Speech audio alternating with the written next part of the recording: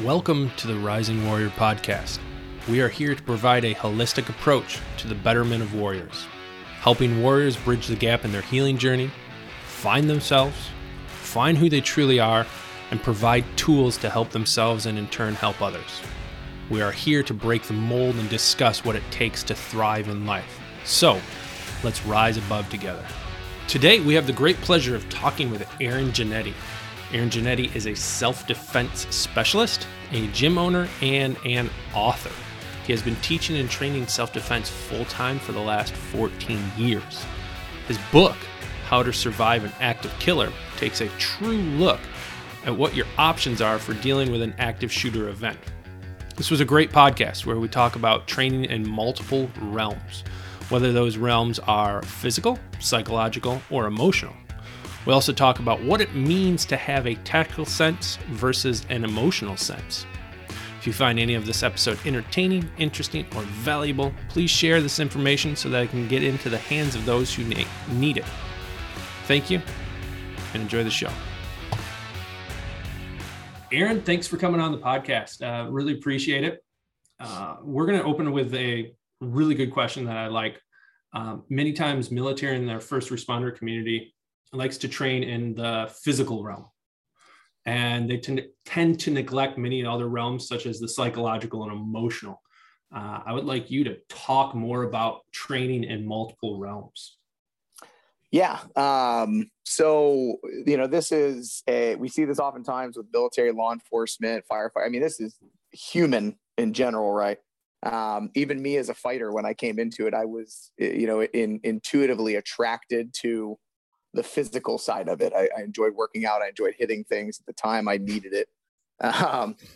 But we have a tendency to overlook the emotional side of things, and physical training in general will give you, you can call them side effects if you want, or icing on the cake. It'll give you benefits to the emotional side. It'll give you definitely benefits as far as a psychological edge.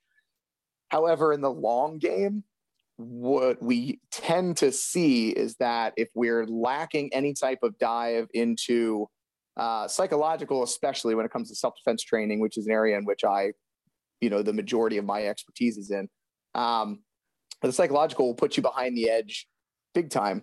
The emotional is really a huge piece that can oftentimes come back and bite people in the ass.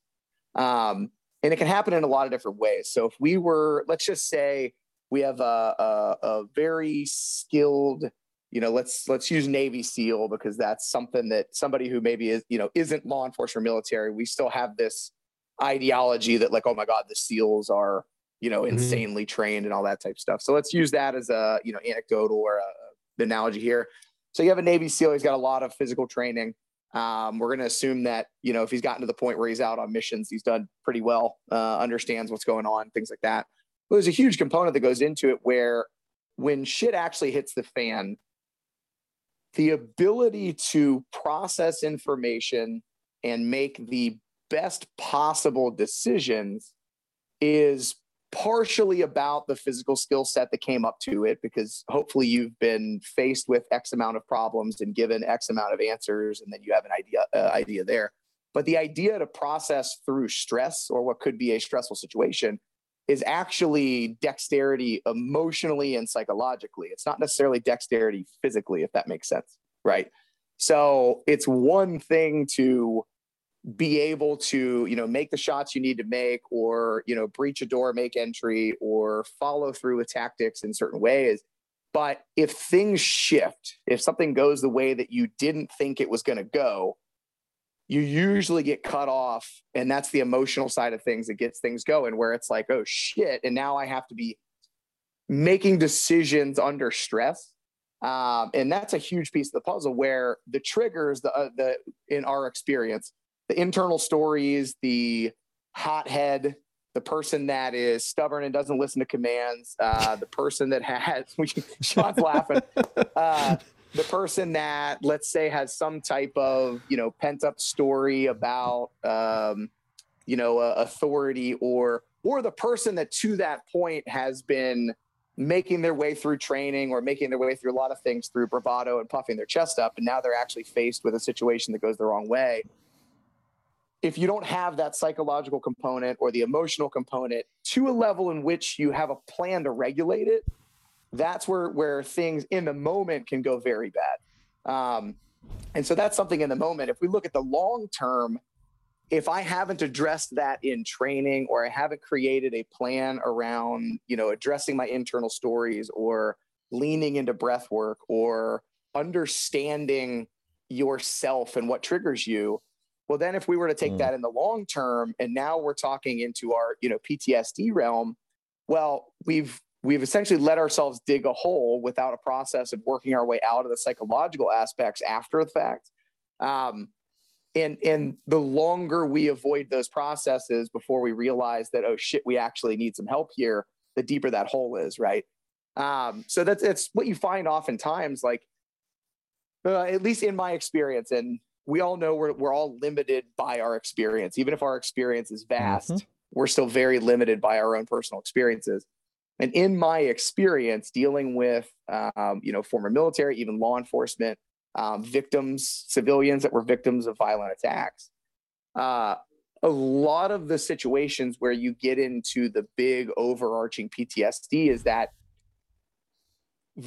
had they been trained or supplied with a plan to address those stories sooner, as in like immediately after the fact, start working through those stories, there's a significantly higher potential that we don't find them at the deep part that they're at by the time they actually go seeking help.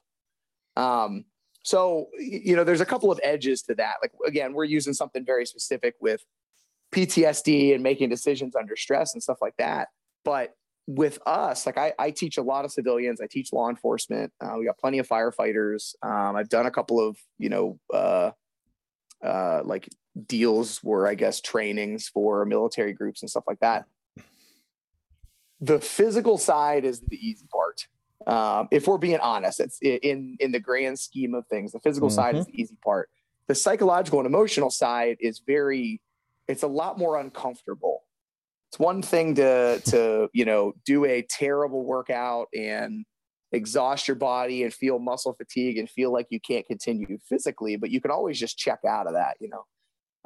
When you have to sit down and face yourself and the stories that are coming through and any past traumas you've had, that's significantly more difficult. However, if you can lean into that, what ends up happening is it creates clarity on the physical side. You're a lot quicker to execute on tasks that need executed on.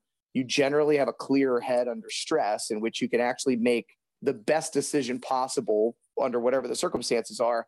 And it's not, or it is less influenced just by emotional response. And that's the thing, like in self-defense, decisions made strictly based off of emotional reactions and emotional response can get people killed. Or in this grand scheme of, like, let's look at law enforcement, can get people to make bad decisions or what can be viewed publicly as a bad decision that then this day and age gets torn apart. Where had they had just a little edge, yes, there's definitely a physical training component that is lacking in that industry in general, which I will gladly have that conversation. But a big piece of that competency to be able to actually go out and execute the tasks they need to do also comes from their ability to keep their emotions.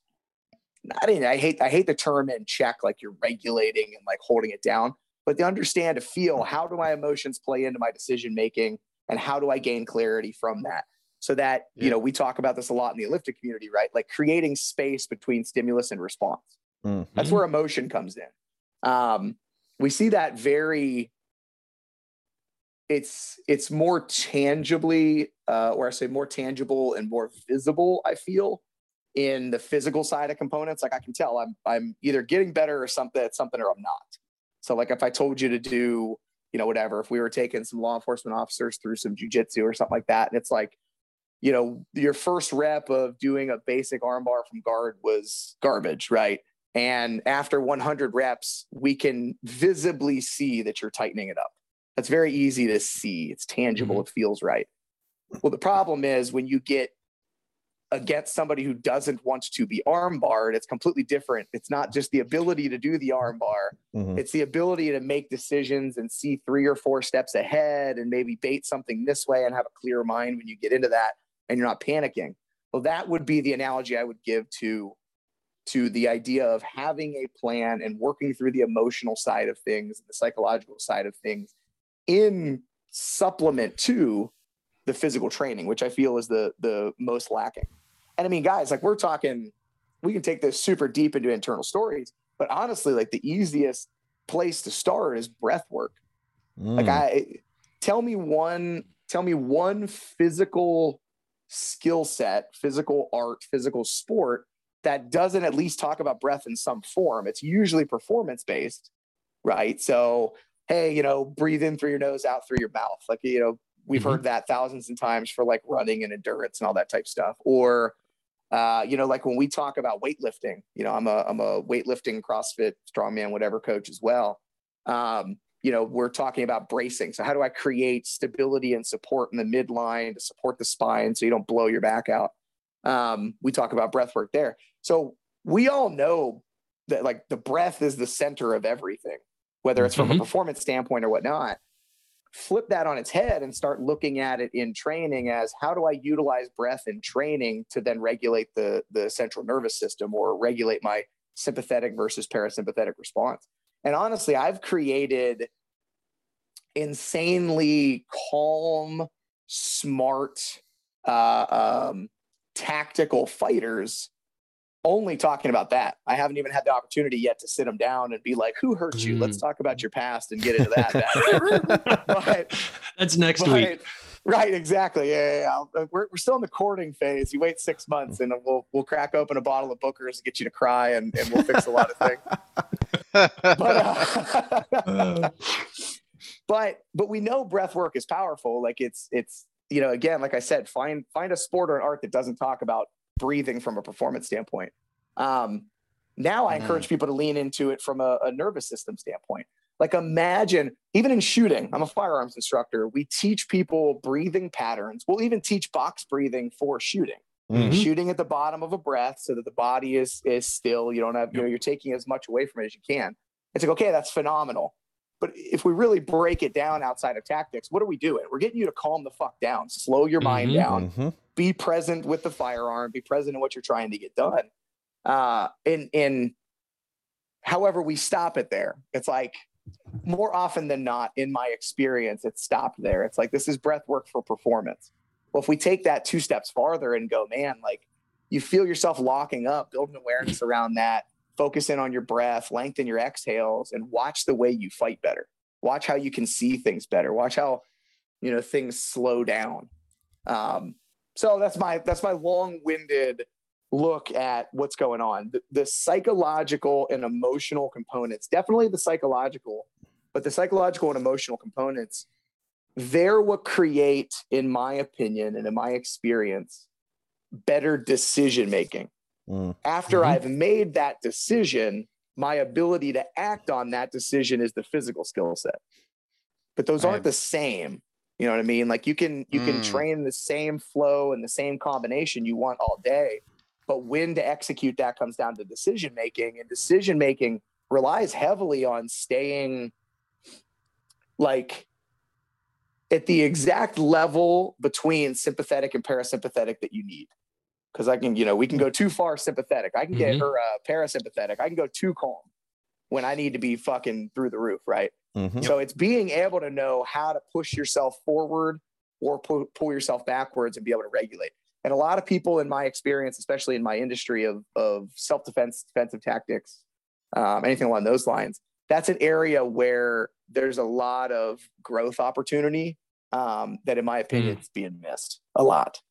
Yeah, I would say, as a former, CrossFit gym owner and, being in the military and just the experiences that I've had, across the board, I mean, that like those two areas, the emotional and psychological, like we're falling short across the board. And like we're seeing, we're seeing the impact of that, right? Like you said, like fitness like the physical side of things seems to be the thing that catches people's eyes. Like, I want to go learn how to lift better, or to get in better shape, or learn how to fight, learn how to shoot, and do all the physical things. And like you're saying, without that emotional and psychological factor, like we're only scratching the surface. And it's super important. And, you know, especially, you know, my experience of being in the military and being on a deployment, like I could shoot all day, like, and I was physically fit. That was fine. Those weren't issues during my training. Those weren't issues during my deployment. The issues came when shit hit the fan, for instance. It's like, how am I going to respond? Can I think clearly under duress, right? And like, that's another huge component of it that I imagine is talked about at least to some degree, where like your ability as a fighter is going to be dictated by your ability to think clearly, because when it's one thing in training, right? Like you're saying, like you can train all day, you can learn the skill set and the physicality of it. But when you get thrown into the fire, all of a sudden that's not the case, right? Like, yeah, we want the reps in, we want to get the reps in, we want to be able to shoot and have all the physicality of it, because we can rely on that to a degree. And at the same time, like that is so highly dictated by our psychological and emotional states. So I'm glad that you definitely touched upon that. And, you know, one of the first questions that comes to mind is like, how are you, or are you, and if you are, how are you implementing this and integrating this into the training that you're doing? Yeah, that's a phenomenal question. You know, to segue just before that, to add one piece on top of what we've been talking about, like one of the biggest things that we run into, this is something that would tie over into law enforcement. You know, I primarily teach civilians when it comes to firearms training, but when it comes over to law enforcement, and then later on, I imagine we're going to get to the idea of on duty versus off duty and how tactics change and stuff like that. But one of the biggest things that we encourage people right out of the gate, like somebody walks in brand new into a firearms training with us, I address two things right out of the gate. The very first thing I ask him is, why do you carry a firearm? And more often than not, it's, well, self-defense. I want to protect myself. I want to feel safe. You know, and we flip it on the head. We want them to stare down exactly what they're doing. And I say, okay, well, that's realistically, you carry a firearm in case you need to kill another human being in defense of yourself.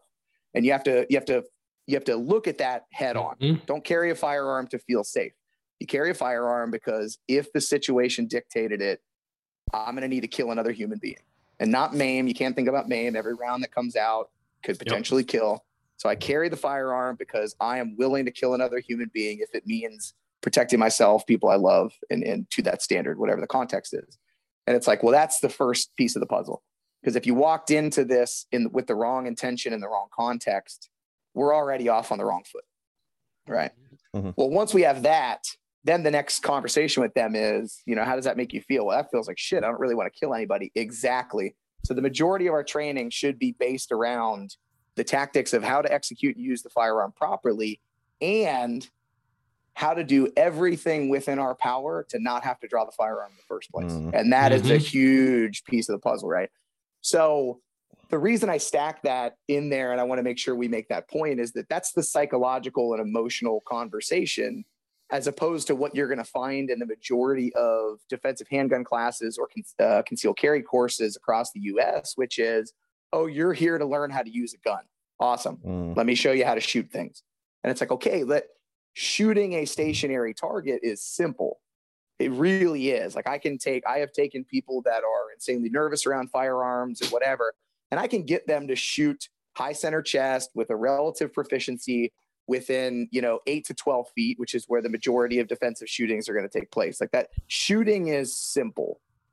Psychologically, being able to decide, when do I pull my gun? When do I, maybe brandish my firearm to talk a situation down? When do I remove myself? How do I do verbal judo to handle that? There's a social literacy that goes into that whole entire conversation. What happens when I pull this firearm out? Even if it is a rightful shooting, I can still be taken to court. I can still lose some of my rights. I can still be sued. What's that going to do to impact my family? Like there's this whole thing, and you're going to run and face into that. You might as well face it and prepare for it ahead of the game to get into a better place. So I segue that in there because that's huge for civilians. It's definitely huge for law enforcement. I mean, that, the last 5 years, especially, that's been a hot topic, is use of force when we get into it. But this also segues into your question, Sean, which is, so how are you implementing this? And it's, first off, it's being a lot more, in our experience, open and honest conversations. Like, we're very big about communication with why, like, what is the intention of what we're doing in this class? Because that already starts to change things psychologically. If you showed up here to learn how to make, quarter size groupings from 30 feet away on a target with a handgun, you're missing this class, and this is not the class for you. This is the class that's, I'm out with my 5-year-old. I have to put myself in a position where they're not getting harmed. I'm faced with a lethal force threat. I have to get in possibly some type of physical altercation while trying to protect my kid, get to a different position, and then access my firearm, potentially put shots on target while I'm fucking stressed out, running around, potentially already bleeding and injured, all while keeping in mind that my son is seeing all of this happen. So he's going to have fucking psychological issues down the road. And it's like, that's what we're here to talk about. Oh shit, I didn't know that's what we were doing. Well, that's what defensive shooting is. Like, right. I don't care who you are. When you leave a violent encounter, you are different. Mm-hmm. It's everybody responds differently, and they're going to respond with different degrees. And in our experience, they may have different triggers. However, everyone's changed to some degree. Whether you become slightly more numb to emotion, whether you become slightly more reactive to triggers and emotion, whatever that thing is, and it may only move you, a millimeter, you will be changed from violence. Saying otherwise is historically inaccurate, So that's the first step, is like, let's center on what we're actually talking about from a psychological standpoint. We teach a program, that I travel around and do seminars with, called Knife Control Concepts. And it's like, look, we're talking about using a knife or defending against a knife in some form or fashion. Like, are you, I carry a knife for self-defense. That's awesome. Have you ever thought about actually having to stab another person? Yeah, I would totally use my knife to defend myself. No. Have you ever thought about what it would feel like to take a piece of metal and insert it inside of another human being and then have their blood on your hand and all that type of stuff? And then, I haven't really thought about that. And it's like, well, yeah, like, we need to think about that now, before you find yourself in the middle of a situation where now all of a sudden you have a knife in your hand and you did stab another human being. And now the road that you just set yourself on, because we weren't prepared for this experience. We were prepared for the experience we saw in our mind, in the movies and everything else. We weren't prepared for the real life experience. And now all of a sudden it's the psychological traumas from that, whether that situation even goes well, the legality that goes behind it. So we put people in an appropriate mindset so that all of a sudden they start to realize, oh, wow, there's a psychological component to this. So before we even teach them how to address the psychological component, it's really just shining a light on the psychological and emotional component of self-defense or defensive tactics in general. So that's step one in our experience. And then that starts to historically bring out very good questions. You start engaging people with it. And then there's a thing, we're all, for the most part, inside of the enlifted community. And so we've seen what happens when you dive deep. And we have to introduce things gradually, right? Like, if every single person that showed up for a jujitsu lesson, I sat them down and was like, all right, let's talk about 0 to 7 years old and, the bad things that happen to you. I wouldn't have much of a business, right? Or I definitely have a different demographic, that's for sure. But so, it's if you're going to get them to buy into this, you play the long game. They have to see why it's important, and then they need a little bit of success, right? And so in our experience, in my experience dealing with this, I have to show them, why are we doing this? Why is this important? And get them thinking about things that they've either already thought about or has at least passed their mind in some form or fashion. It can't be removed, So like, if I go to a law enforcement officer and I start giving, an anecdotal story from a civilian standpoint, that involves disengaging and running away because we don't want to be involved in a threat. It's like, well, buddy, that's not my job. I can't relate to that. My job is I have to stay here. I have to engage in this threat. I have to protect the community. So we've got to give them something that makes sense to them around a pain point. I mean, really, guys, it's sales and marketing, but for their own thing. So they have to address a pain point, something we know that they've at least touched in some form. And then you've got to give them a win. And for us, for me, in my experience, the easiest access point is the impact in their focus through breath. And I don't have to have a long conversation with them. I explain to them very simply, hey, look, we're going to do this drill. Awesome. That drill looks great. And then we're going to do this drill. Awesome. That drill looks great. And it's like, hey, you know what, this time, do the drill, keep running what you're doing. And I want you to just pay attention to your breathing. I don't want your exhales to be a little bit longer than your inhales. And you all of a sudden, hey, we're going to do audible breathing as well. So as you're doing this hand fighting drill, I want you to be going. And so again, like they need, in my experience, if they feel it, they're more likely to buy into it. And breath work, simple breathing is a very, very easy way to show people that. And I use that all the time. I'll use that with hand fighting drills. I'll use that with, firearms drills. I'll use that with use of force and force on force training. Hey, we're going to slow down the entirety of this drill, to 60% with your opponent. And I want your main focus. Do everything you know how to do. I want your main focus to be on your breath work. And my only cue to you throughout the entirety of this session is going to be about your breathing. If I notice you're doing shallow breathing or erratic breathing, I'm going to remind you to come back to your breathing. And they're like, well, shit, man, this is like a force on force. He's got a sim gun. I've got a sim gun. We're in full kit fighting each other. Like, fuck breathing. And it's like, just trust me. You do what you do, and I'm going to get you to focus on your breathing. And you get them in a context where they start to associate breathing with success, breathing with success. That to me is there's a huge ROI in that. And it's also the lowest hanging fruit. It doesn't require a deep dive into language. It doesn't require, a lot of things past that. It's very accessible right out of the gate, and you will feel it. You will absolutely feel the difference coaching into that. So that's the first place.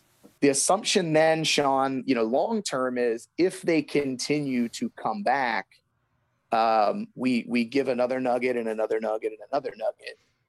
And another huge component of that is if they do continue to come back, I need to show as the one that, essentially they're looking to, I need to show that I'm doing the same work. Right. Mm-hmm. And that's a huge piece of it too. Like if they see me tensing up and freaking out during a force on force scenario, they're going to be like, what the fuck, man, you told me to breathe. Like, why aren't you breathing? Or, if I lose my cool in some situation, they're going to be like, hey man, you've been talking to me about, keeping my, parasympathetic in check or regulating my emotions. Like I saw you lose your shit. And so you got to show that you're putting in the work, and I, lead by example is one that, has been very powerful for me. So like when I first started with the language game a couple of years ago, that's language work in my industry is, I should say our approach to language work in my industry is very odd for people, almost uncomfortable to a certain sense, because we will talk about words and language, but it's usually from the form of tactics. So these are the words you should say, like, for instance, this is a terrible analogy, but it gets the point across. Like the idea that, if I'm putting somebody in cuffs and I'm going, stop resisting, like that's the verbalization tactics that was told. It's like, hey, let me point out to everybody that this person is resisting. I don't want them to resist. Those are verbal language tactics. Things like that. When I talk about our version of language is, flipping negations into affirmations when coaching, removing soft talk, disengaging from the higher level people banging heads over their tactics and motherfucking this guy and all that type of stuff, like moving away from that and becoming very positive about the way we talk about things, leaning forward and being like, hey, in my experience, this has worked. I don't know. I'm limited by what I've got going on. Here's what it is. Let me see what you've got.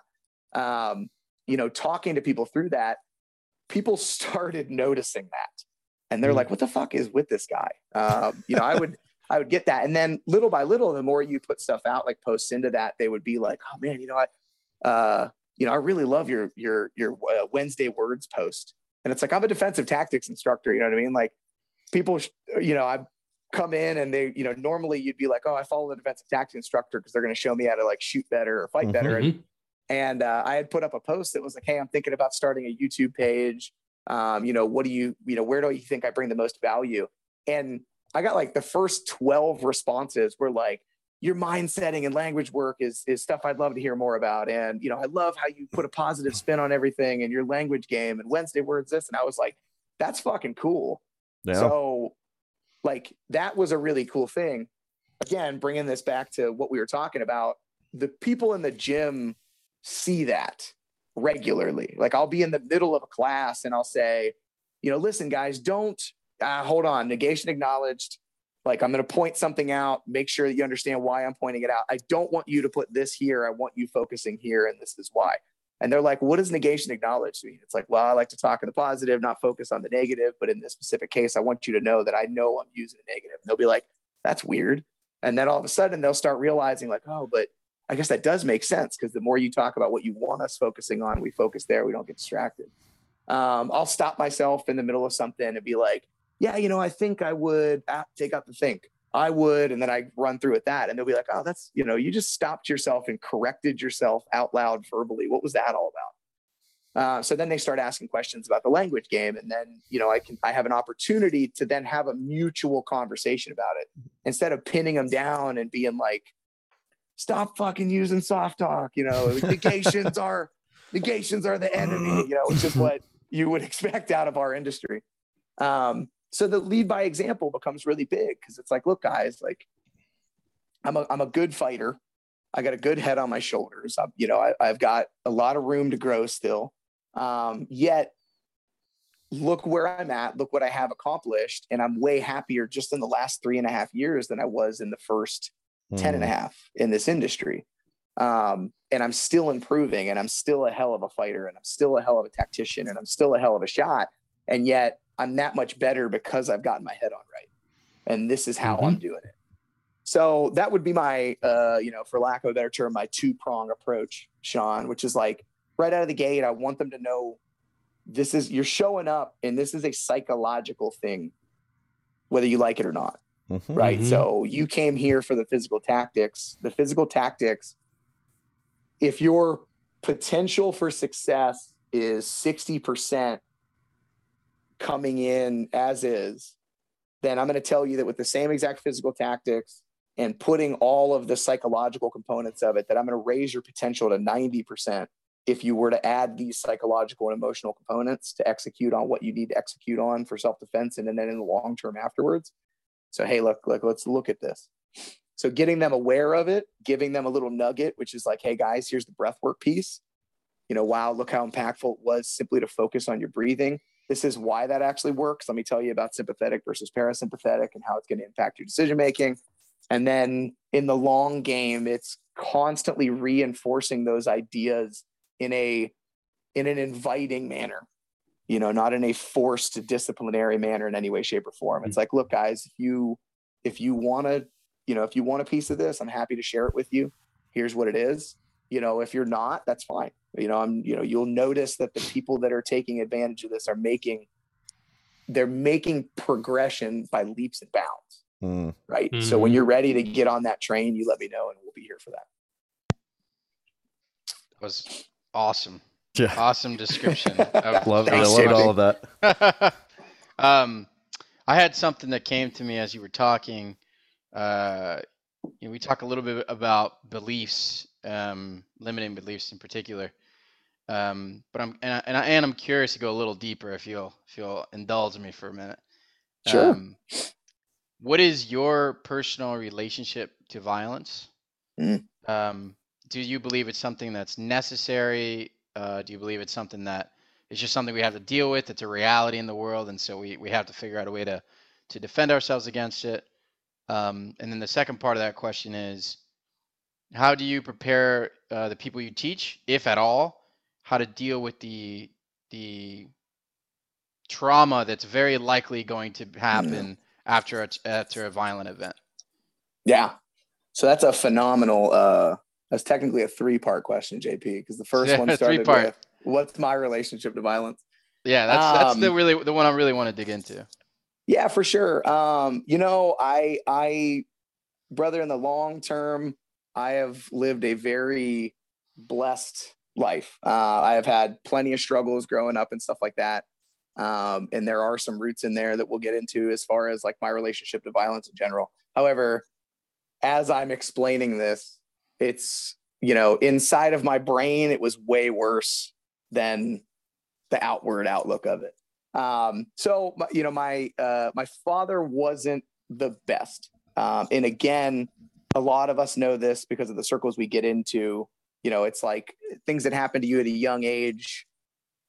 You got to take our view and our perspective of it with a grain of salt, because there's a lot of emotions going on in regulation. So from my experience, what I can remember, and as a 35-year-old now have, waded my way through, and then, anecdotally stories from others, he wasn't a great guy. I was 3 when my parents got divorced.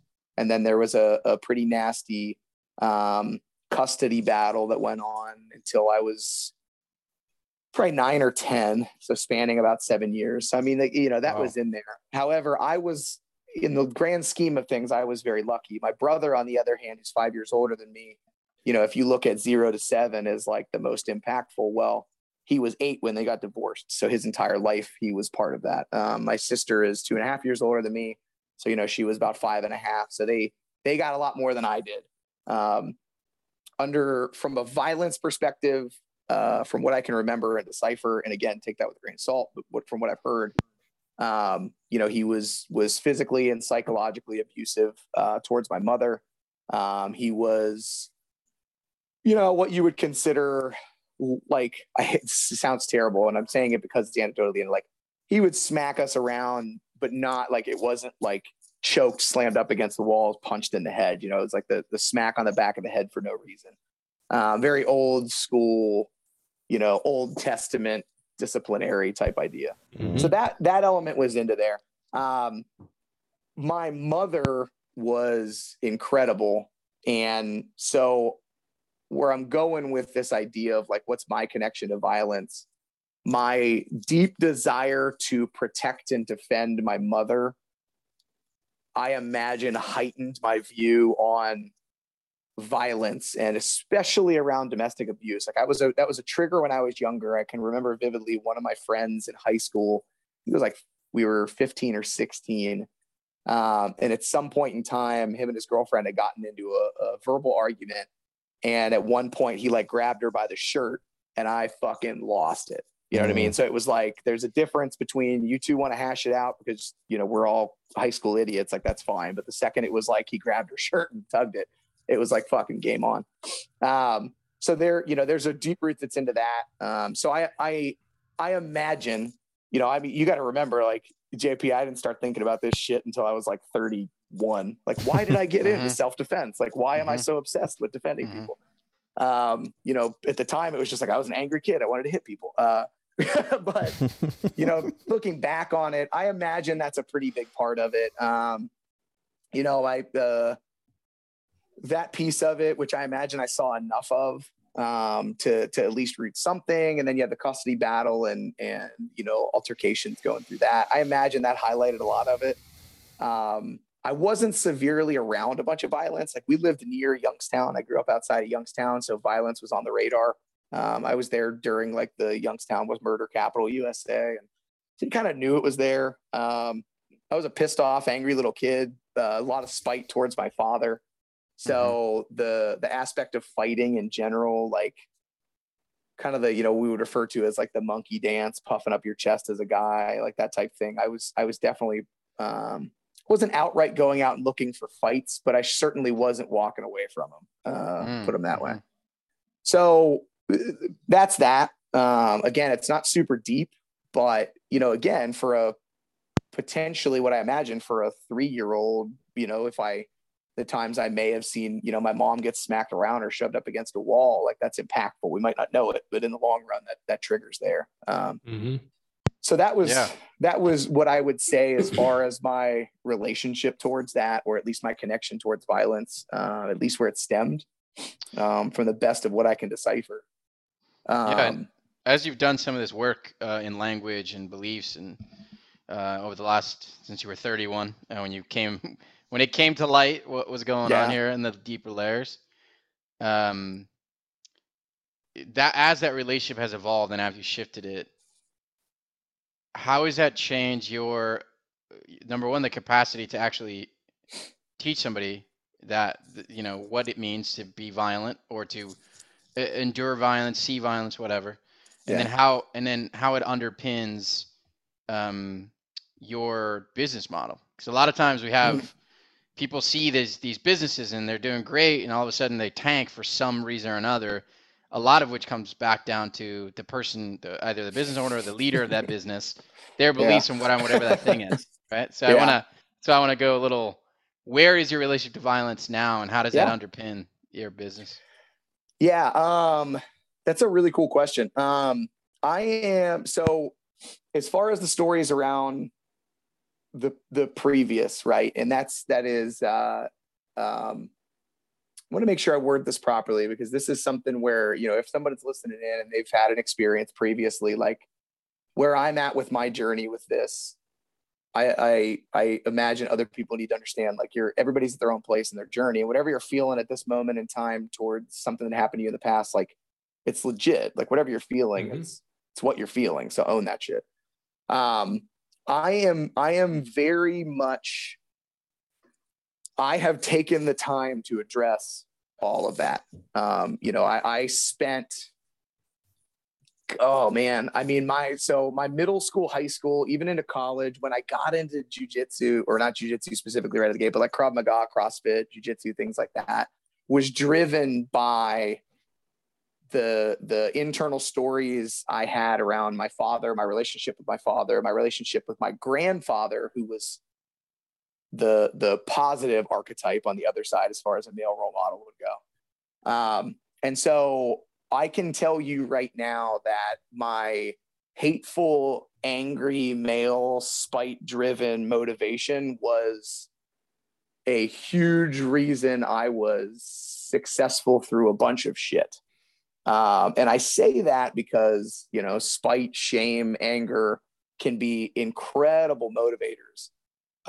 However, if you go back to like how the very first thing we started talking about, remember what I said is the psychological and emotional training is the long game, because the short-term stuff, it can get you places very quickly. But what you don't realize is you're creating a hole just as deep as your ability to get out of it. And that's where I was at. I was constantly, imagining a black hole in which I belonged to, and my spite and anger was pulling me out of the black hole, but it was an imaginary black hole that I had created type idea. So I say that to say, through a series of works, I came to peace with what had happened in the past. I started realizing a couple of things. First off, I realized I was angry all the fucking time. Even when I was happy, I was angry.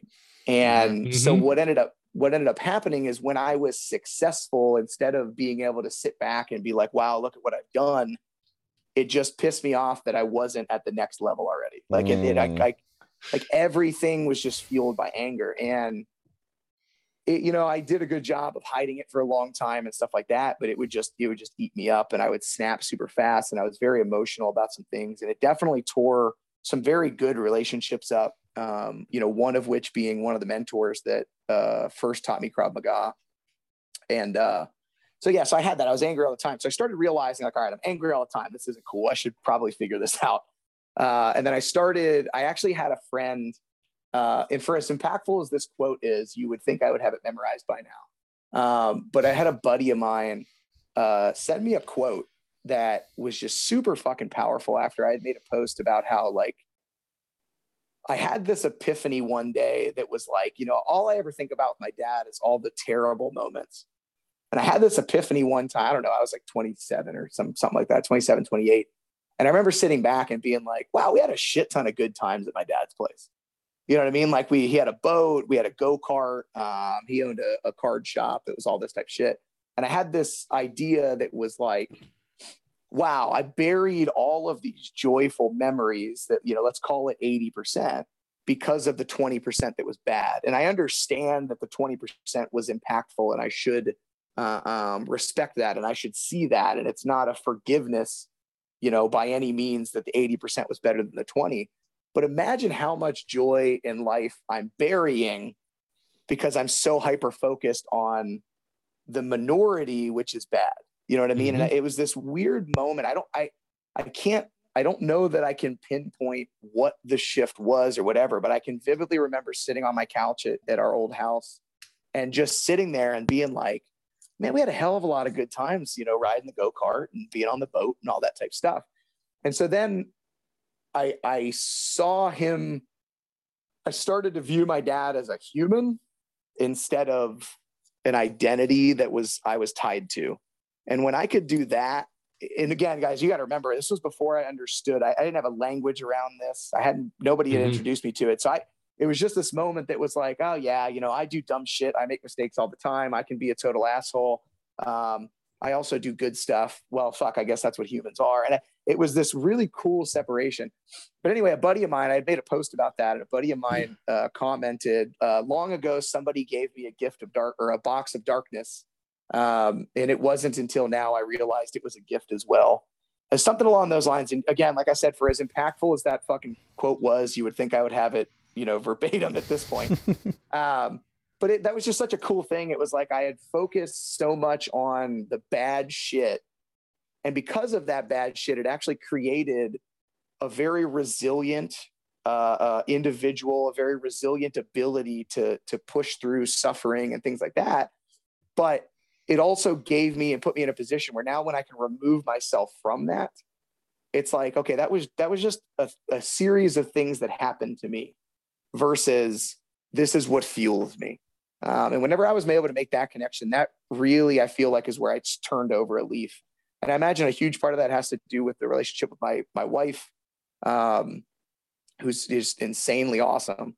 And starting to realize as life solidified that, oh, wow, I'm actually interested in the long game here. Like I want to be with my wife for a long time. And the very few fights her and I have are usually because I'm a fucking hothead. You know what I mean? It makes no sense. Like I need to kill that. Or, hey, like these business decisions I'm making, kind of to your point, JP, I'm making them emotionally. Like this makes no fucking sense for me to, do this, and this. I'm doing it because I imagine that, if I don't take this opportunity right now, no other opportunity is going to come up, and I'm obsessed and driven by executing on it. So anyway, that was a big turning point for me. And then I kept going down that road with Drew Dillon. I imagine you guys know that name or at least heard it. He's a really good friend of mine. Yeah, Drew's incredible. He's a really good friend of mine. Project Lift is based out of our facility. We share the same building.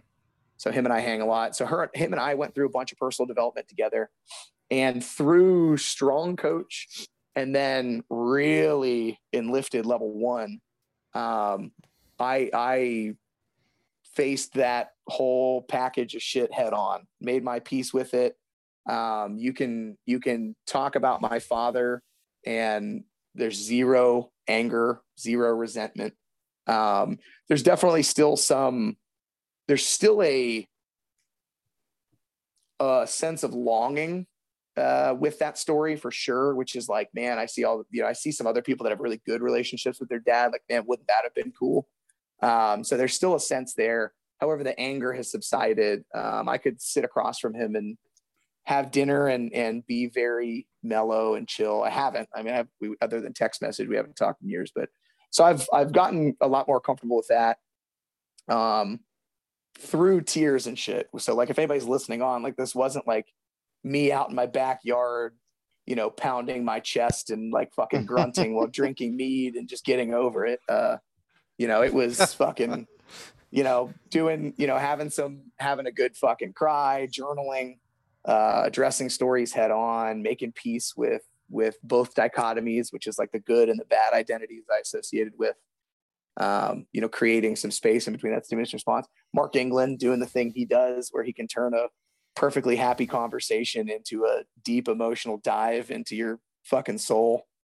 So there was a lot there. And to be sidebar on this, I really I really chose to make that peace after my son was born. So I have a almost 6-year-old son and a 4-year-old daughter. And I, never once, there's nothing abusive, anything like that. Like those tendencies never popped out of me, but I noticed a shorter fuse when it came to my level of frustration. And that comes with kids in general, but I not that I had no control over it, but the space between stimulus and response was so small. It was like I knew it was fessing up and I couldn't stop it. I literally would have to remove myself. And that's when I really started I actually was afraid the first year that he was born, the first year to 2 years, where I actually had a fear boil up in me that was like, holy fuck. And those stories started to creep back up and it was like, am I like my father? And thank God that was about the time I found strong coaching and lifted, because I was able to then go back and further create that separation and build my own identity around that. So that's where I'm at now with it. Violence in general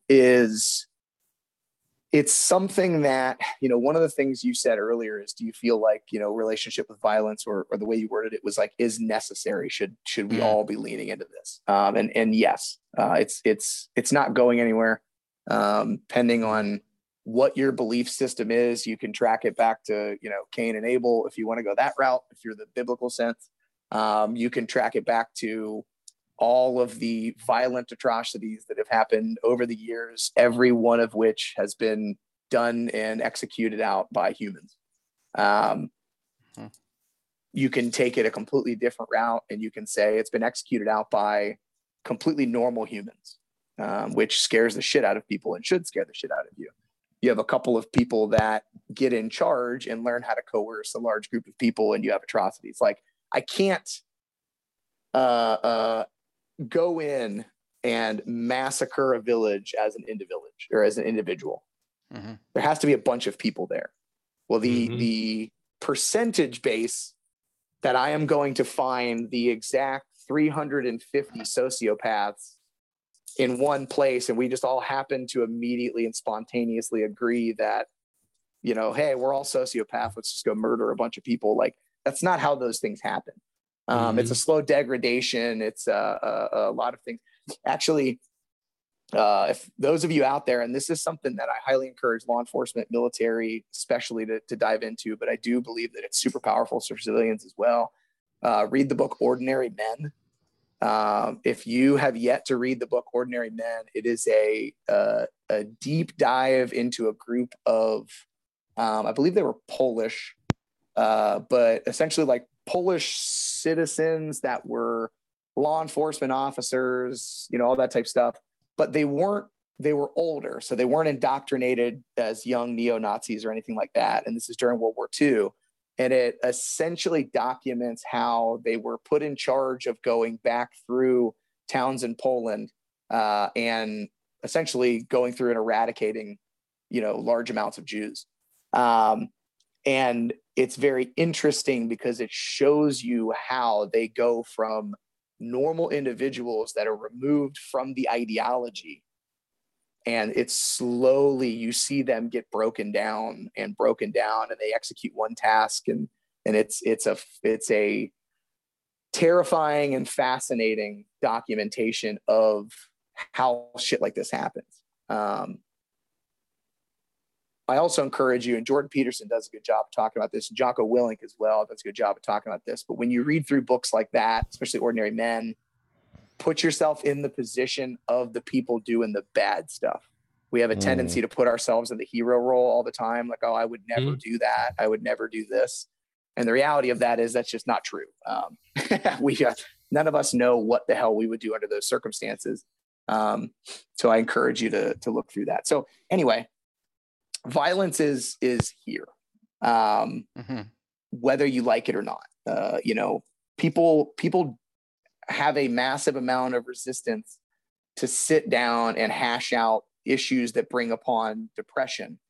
So if we can't get people to want to lean into very uncomfortable resistance work to simply be happier, then it's a really hard sell to say that the person that is currently enjoying being violent is going to make themselves uncomfortable to set aside the shit they need internally to no longer be violent. And if you go by the Marshall Rosenberg nonviolent communication, every act of violence and chaos is the outcrying of an unmet need, right?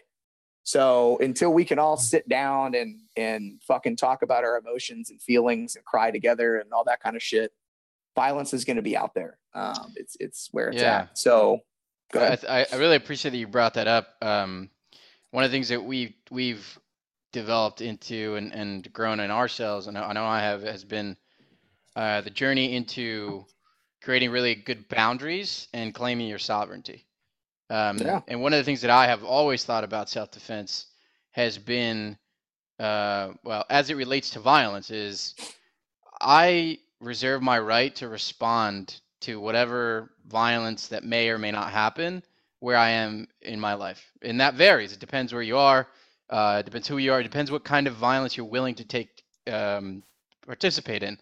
You were talking a little bit earlier about using a knife and feeling someone get stabbed and there's blood all over your hand. Like, are you really truly capable and ready to do that, or would you rather learn how to shoot a small handgun? And it's one of the things that's actually not talked about in the military. To bring it back to our experience, as a decision that you need to make on your own. It's just like, here's violence, accept it, embrace it, kill. Literally, we say kill like Marines do all the time. Well, literally all the time. And so two things with that real quick, JP, that I want to point out. One, what you said was like, I'm going to claim, my level of responsibility or my level of response, like how I'm going to respond to this.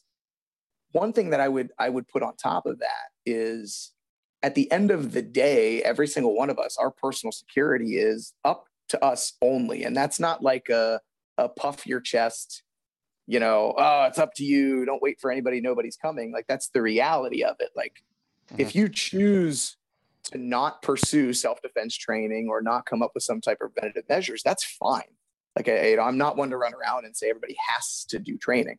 However, when you get attacked and things don't go the way you wanted it to, you have given up your right, not given up completely. Obviously, you can complain all the fuck you want. But the reality of it is, you chose not to prepare for that situation, which, there's a high percentage. Some of us are going to get touched by violence to some degree, whether it's lower, minor violence or larger. So it's not a negation acknowledged. It's not someone else's job to go out of their way to make things safe for us. It is our job to understand the context of our life, and then we get to choose the level that we want to participate. So you can want to defend yourself, but wanting won't defend you. You can want to protect your family and keep your family safe, and you can claim that you will do that. However, your actual priorities and understanding are shown through your actions. People don't just get good at fighting. You don't rise to the level of the situation. You fall to the level of your training. Yeah, exactly. And if people started to realize, again, we live in an overwhelmingly peaceful time. I know that sounds crazy as a statement to say, because like, we've got this situation over here and the country is definitely decisive and there's pockets, on the extremes on either side and all that type of stuff. And, yes, violence is up this year for a myriad of reasons that we could go into and all that type of stuff. However, if in the grand scheme of things, if you went back 100 years, we have a lot longer life expectancy. And especially most of us in the United States, we live in a generally peaceful time in the grand scheme of things. The problem with that is because of convenience and safety, there's a lot less things that we need to take account for or seemingly need to take account for, in my experience, because we're less touched by those issues, right? Like, I mean, just 100 years ago, you would have had to figure out how to get your own food. You would have had to figure out how to get, you're too far away from a doctor to do anything. So you at least understood basic first aid and care and maintenance. Most of the jobs were a hell of a lot more hardworking. So there was a different level of just overall physical ability, stuff like that. Well, then most of us are removed from violence. Most of us aren't going to get a knife pulled on us or a gun pulled on us. However, percentage base, if it does happen, it's up to you to do something about it. It's no one else's job. Even when, I know one of the things that we had discussed, Lance, was like active shooter response and stuff like that. Even if you live in a good area with a high response time, let's say that you have an exceptional response time of 3 minutes by local law enforcement. 3 minutes is a fucking eternity. Yep. If you're already in a fight. 3 minutes is a round of boxing, for God's sakes, before law enforcement gets there. And you find me one person without any physical training, or one person that hasn't boxed, that can last a 3-minute boxing match at an accelerated pace, like at a life-saving, life or death pace. Find me anybody. You can find me the best CrossFitter in the fucking world. I'll put him in there for a 3-minute boxing round against somebody who's an unwilling participant and comes at them violently, not even skillfully, just comes at them violently. And they will be fucking dead 3 minutes in. Yep. And that's the amount of time that it's going to take for law enforcement to get to you, by the way, after the 911 call is made. Right. So we don't even know how long the 911 call takes. So long story short, it's you get to choose. If you choose to defend yourself, or if you want to defend yourself, you need to back your desire up by showing you're actually prioritizing it and getting training, in my experience, in my opinion. It's strictly opinion. However, at the end of the day, when violence comes, you must be trained into that. So that's one piece. Now to your second part, JP, that you mentioned up, that I loosely interrupted you with, but think about, and again, you guys have been through military training, you've gone and you've served and all that. Think about the training time that it takes, especially if we're in an actual battle, in an actual war of some sort of time. In the grand scheme of things, it's very short, right? Like if you're talking, think about, it's taken me 3 years to, 4+, to emotionally hash out a low level of violence in my life so that I wasn't an asshole kid. You know what I mean? Like that's a low level amount of things I needed to hash out to just be a good human and a good leader and take care of people. Well, now we're taking you, dropping you into something, and then we're going to send you off to essentially go off and kill other people because we've determined it's justified in some form or fashion. It's the greater good, whatever that is. But we're only giving you this amount of training. So if it's taken me 4 years to get at peace with my father that maybe smacked me in the head 12 times, tops, holy shit, right? So what do we, when we look at military, if I've got you for, let's say a year and a half, even if we're going to go like, all right, cool, we're going to get you. And we're talking like low level, we'll send you over. Well, what do I need you to do? If I need you to execute, and do the tasks, I have to create an individual that listens to commands, follows commands and orders. I don't have time to genuinely deal with the emotional sides of things that can take people long-term or get you in a place where you're comfortable doing what you need to do.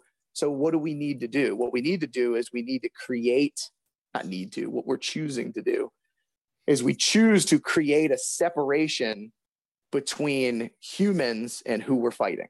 So instead of dealing with the fact that you need to go out and you need to kill another person across from you, that again, they might be the worst fucking human in the world.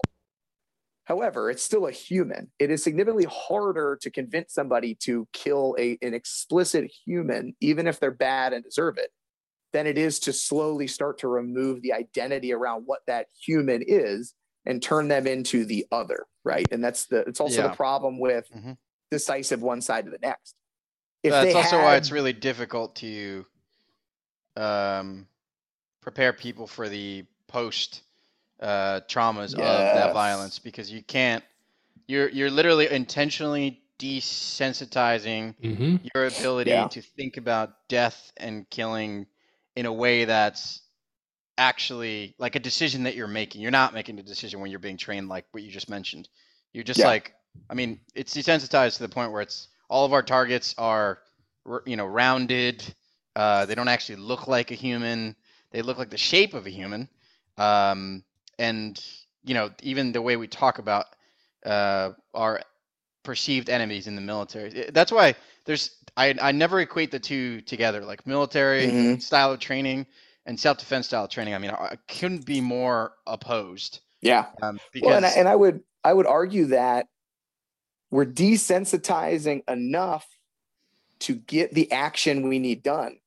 well, exactly. Hmm. Yeah. But at the end of the day, we're still going to fall short, because you still know at some point in time, in some way, deep down inside, bomb, bomb, bomb, I killed humans. And that's then when I get back into the situation where I'm oftentimes, and again, I'm not speaking from experience by any means. I have no military background. So, this is solely from conversations I've had with other individuals in research.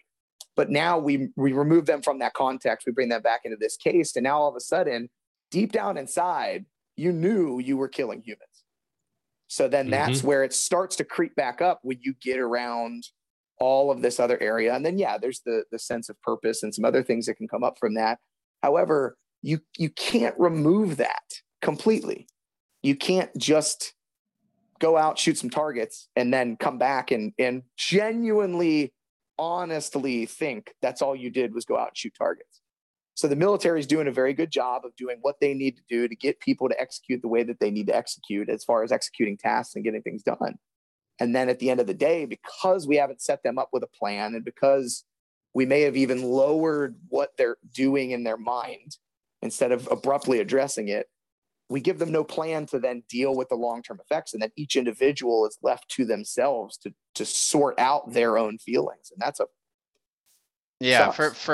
By the way, for a non-vet, it's a really good description of that cycle. I have unfortunately, well, you know what? I'm going to flip that on its head. I'm going to say I have fortunately been in a position to help some people that were really deep into that. My initial thought wants to say unfortunate, because I never wanted them to be there, but it's unfortunate that I was given a skill set to be able to talk with them and in that position. So I've heard some shuddering stories, in that. So, again, I can only speak secondhand from that, but that's such a huge piece of the puzzle. And like you said, military training is completely different than civilian self-defense, and civilian Yeah. self-defense is completely different than law enforcement, and law enforcement is completely different than firefighter. There's context to certain different jobs. There may be overlaps.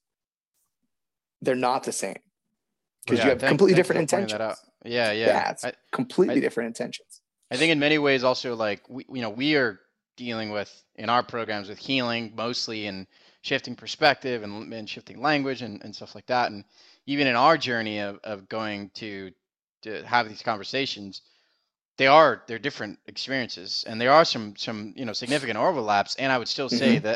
that overlaps like 30%, Yeah, maybe 40 if we're being super liberal with it.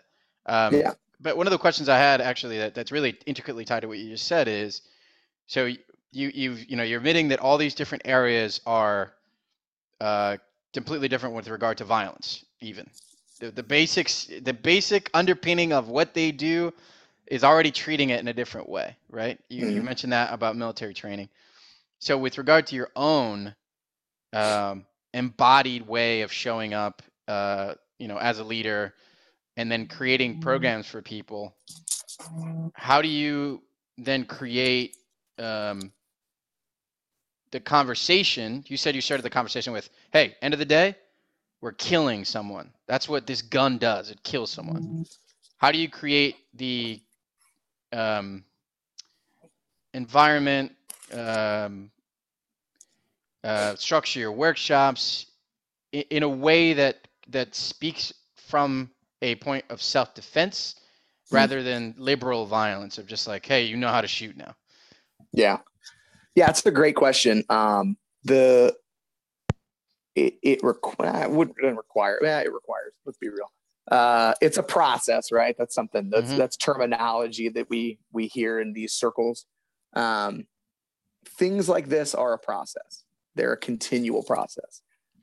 So for me personally, like I said, like I've let's call it made peace with my past with my father. However, that's not to say that elements of that won't creep up in some place. It's still a process. Right. I still need to stay on top of it. So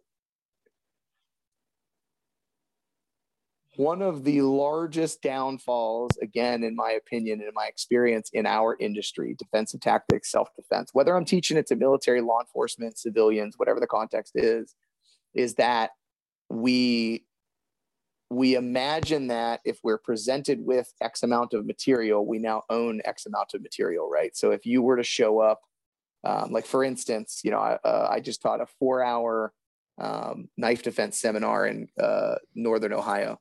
And if you show up, you saw 4 hours of material. Let's say I taught you 20 bullet points. The assumption is that I now know these 20 bullet points, but that's inaccurate, right? You don't know those 20 bullet points. You were presented by those 20 bullet points. By the time you leave that seminar, you may be processed 8 of the 20.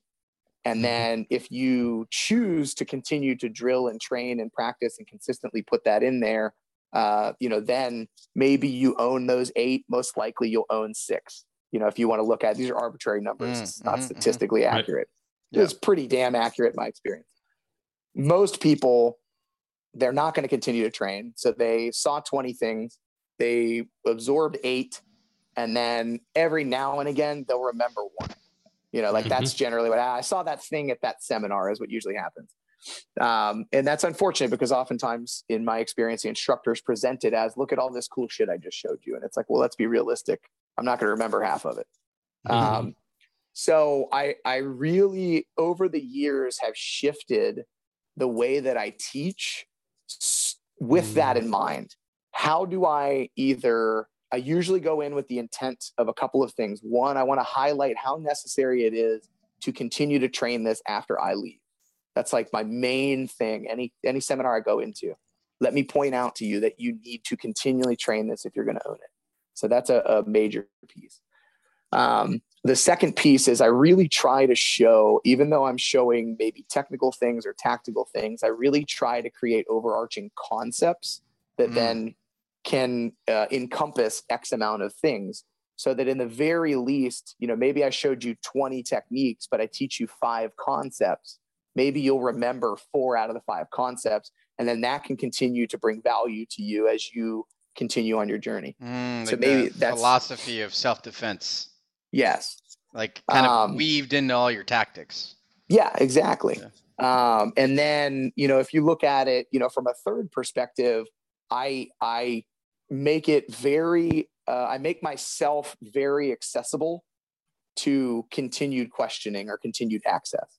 And then, so anything I go into, so let's take the knife control concepts, right? Which is the program I ran at Cuyahoga Falls.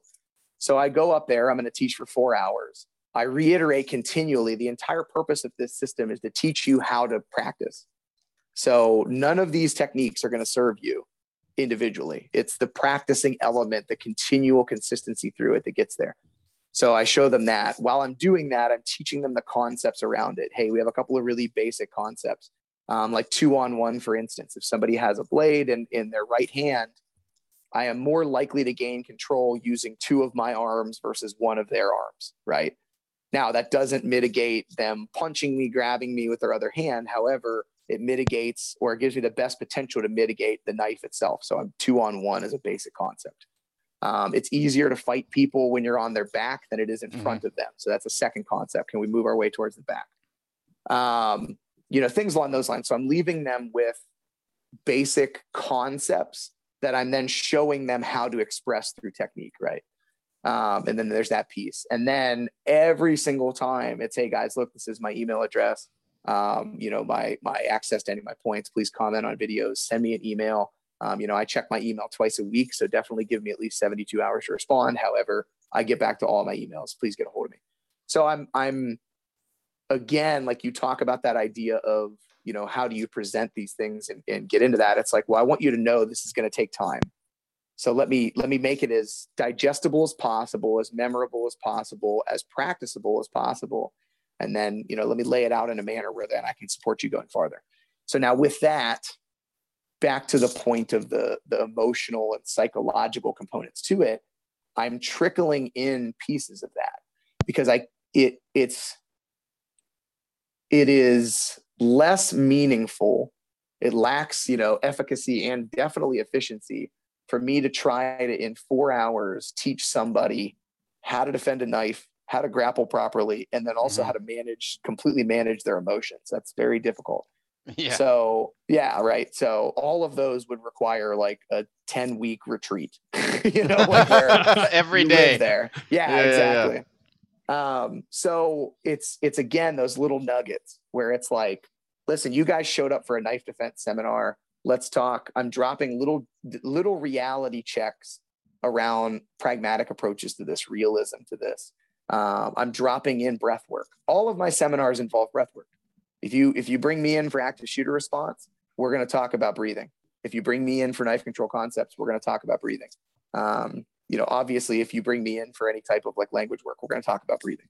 If you bring me in for strength conditioning, we're going to talk about breathing.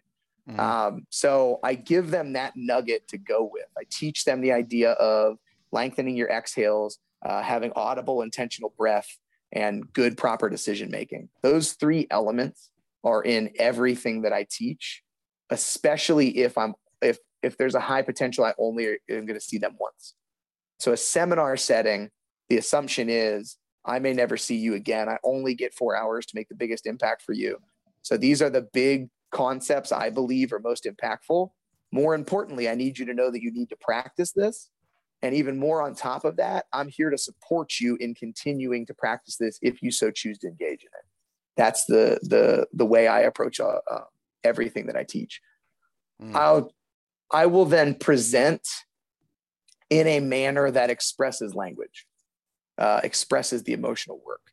However, in my experience, again, like we said earlier, they've got giving them a win that they can feel starts to create buy-in that we can then nurture over time versus pulling something from left field, which then may create a resentment or a detachment for anything else I'm going to teach. It's a lot harder. It's a lot harder to explain to people why language is so powerful because it does take time to settle in. Or just create confusion, right? Confusion. Yes. People are like, what are you talking about? Yeah. Yeah. And that said, I will use it. Like for instance, at that seminar that I just did on Sunday, I had everybody run a series of drills on the right arm, right? And they got through those drills and they were looking really good. And then it was like, okay, guys, look, there's a chance, it's rare, but there is a chance that the person switches hands and the knife goes into their left hand. So what we're going to do for the next 3 minutes is you're going to run the same exact drills on the left hand. And universally, the whole entire room goes, it does that. You know what I mean? And you can laugh that off, right? So as an instructor, you have a lot of decisions. You can laugh that off and be like, yeah, I know it sucks. Have fun. Like, and do that thing. You can double down on being a drill sergeant. Stop fucking whining, just do it. Like that's, another thing you'll find in our industry a lot. What I chose to do in that moment was call their attention back to me because I had said like, okay, guys, now you're going to do it on your left side. And everybody does that. And I go, guys, listen, what you just expressed was a sense of what is discomfort and anxiety about your performance of a movement. Remove emotion from that. All this means when you feel that anxiety and when you feel that like, this is going to be terrible, what that means in training is slow down. That's it. Change the response, right? This isn't, oh my God, I'm going to be terrible at this. This is awful. I don't want to do it because I may look bad. I may be embarrassed. I said, that's not what that is. We get to remove that response and associate a new response. If I ever feel this feeling come up or that noise comes out of my mouth, that is a simple signification that I slow down. I'm going to need a little more focus on this side. I'm going to need a little more blending on this side, right? And again, like bringing it back to our conversation, that's not in my lesson plan, right? That's not something that I specifically write out. Let me show them how to, remove negative triggers and replace them with positive triggers. I have enough dexterity in this field to implement it when it's necessary and when it's going to make an impact. And I've also fucked it up enough to know when it's going to make an impact and when it's going to fall on deaf ears, That's the definition of world-class coaching. Right, exactly. Bringing in all the tools all at once to create an experience that's unlike any other. Yeah, that's and I got amazing. a lot of ahas with that. Mm-hmm. You know what I mean? It's like, yeah. I got a lot of people going like, oh, fuck, like I never thought about that. I was like, guys, just remove emotion from it. We're training. None of us are good at this yet. So cool it. You feel that come up. That means slow down. That's all that means. Doesn't mean anything else. It means slow down until you get good. And then you get to go faster and you get to go faster and you get to go faster. So yeah, there's that. I have no idea if you asked another question and we missed it or anything. I feel like there's been like 7. You can pull them back out if you want, but that's how I approach implementing that. Gotcha. No more questions from me. Aaron, like I said at the beginning, like we have set questions and we might hit them. And we started talking about emotions, 0 to 7 age and how our family affects our upbringing and how we're going to respond to stress. Golden. Yeah. I love it, man. That's huge. Thank you for being on. Yeah. Thank you for imparting some wisdom and some training and some just golden nuggets. Appreciate that. Let's take out the F. When somebody listens to this and they're like, damn, this guy is good, where can they find you? Great question. I primarily on the social world, I primarily float on Instagram. I push things to Facebook. I'm definitely more active on Instagram. And that's Jannetti Aaron. So it's my name's backwards, Jannetti and then Aaron. That's both on Facebook and Instagram. But like I said, primarily on Instagram. You can find our knife seminar at Knife Control Concepts on Instagram. And then my training facility here in Columbus, Ohio, that's on Instagram, Endeavor DCF, or you can check out the website, EndeavorDCF.com. I've got a weekly newsletter if people want to keep up with, my ramblings and technique videos and things like that. I do, for those listening in, we do a ton of cool tactical shit. We're very, not to toot my own horn, but we have a crap ton of talent at our gym, ranging from firearms to Krav Maga to self-defense, Kali, boxing, kickboxing, everything else in between. So we do that too. I take out the just. I have realized the power of the emotional side of things in fighting in several ways. And so you're going to get a good mixture of that. So my weekly newsletter that comes out on Thursdays is a good mixture of that. There's usually an article post dealing with something with language, psychology, mindset, something along those lines. And then a technical video of some sort. And then my ramblings and antics and stuff like that are on there. Like I've been on a kick of ice baths, so like doing ice baths and immediately doing workouts afterwards, which is fun. So yeah, that's all there. They can find that all on the Instagrams. You can pick up a copy of my book. I wrote a book called How to Survive an Active Killer, an honest look at your role in the age of mass violence. You can pick that up on Amazon. Our Knife Control Concepts program, we actually do, there's a 30-day online program. So you can do it at your own pace. However, it's broken up into 30 lessons. It runs through our entire stand-up module, essentially teaching how you implement wrestling, grappling, and striking into knife defense and the importance of it. It's really good for law enforcement, military. It's really good for firefighters. We didn't talk about this much, but I'm just going to throw this nugget in there. Medics and firefighters, You resuscitate somebody that's been doing drugs. You come up on a scene of a domestic violence where somebody's been beat up and you're patching them up and they're still pissed off and angry. Like, you got to be able to defend yourself. So that piece is in there. So that's a great element to get into that as well. And then you can find us in Richmond for the resilience training, February 19th and 20th with Brandon Powell and the one and only Mark England. We do a 2-day breath work, ice work, language work, and fighting. This time we're going to be shooting guns and everything. So that'll be February 19th and 20th in Richmond, Kentucky. Or Richmond, Virginia. So all over the place, man. That's where you'll find me. Wow. I was going to say very busy. I don't like busy. Very productive individual you are. Thank you. Aaron, thanks again. Appreciate you guys. Thanks everybody for listening, and we'll see you guys later.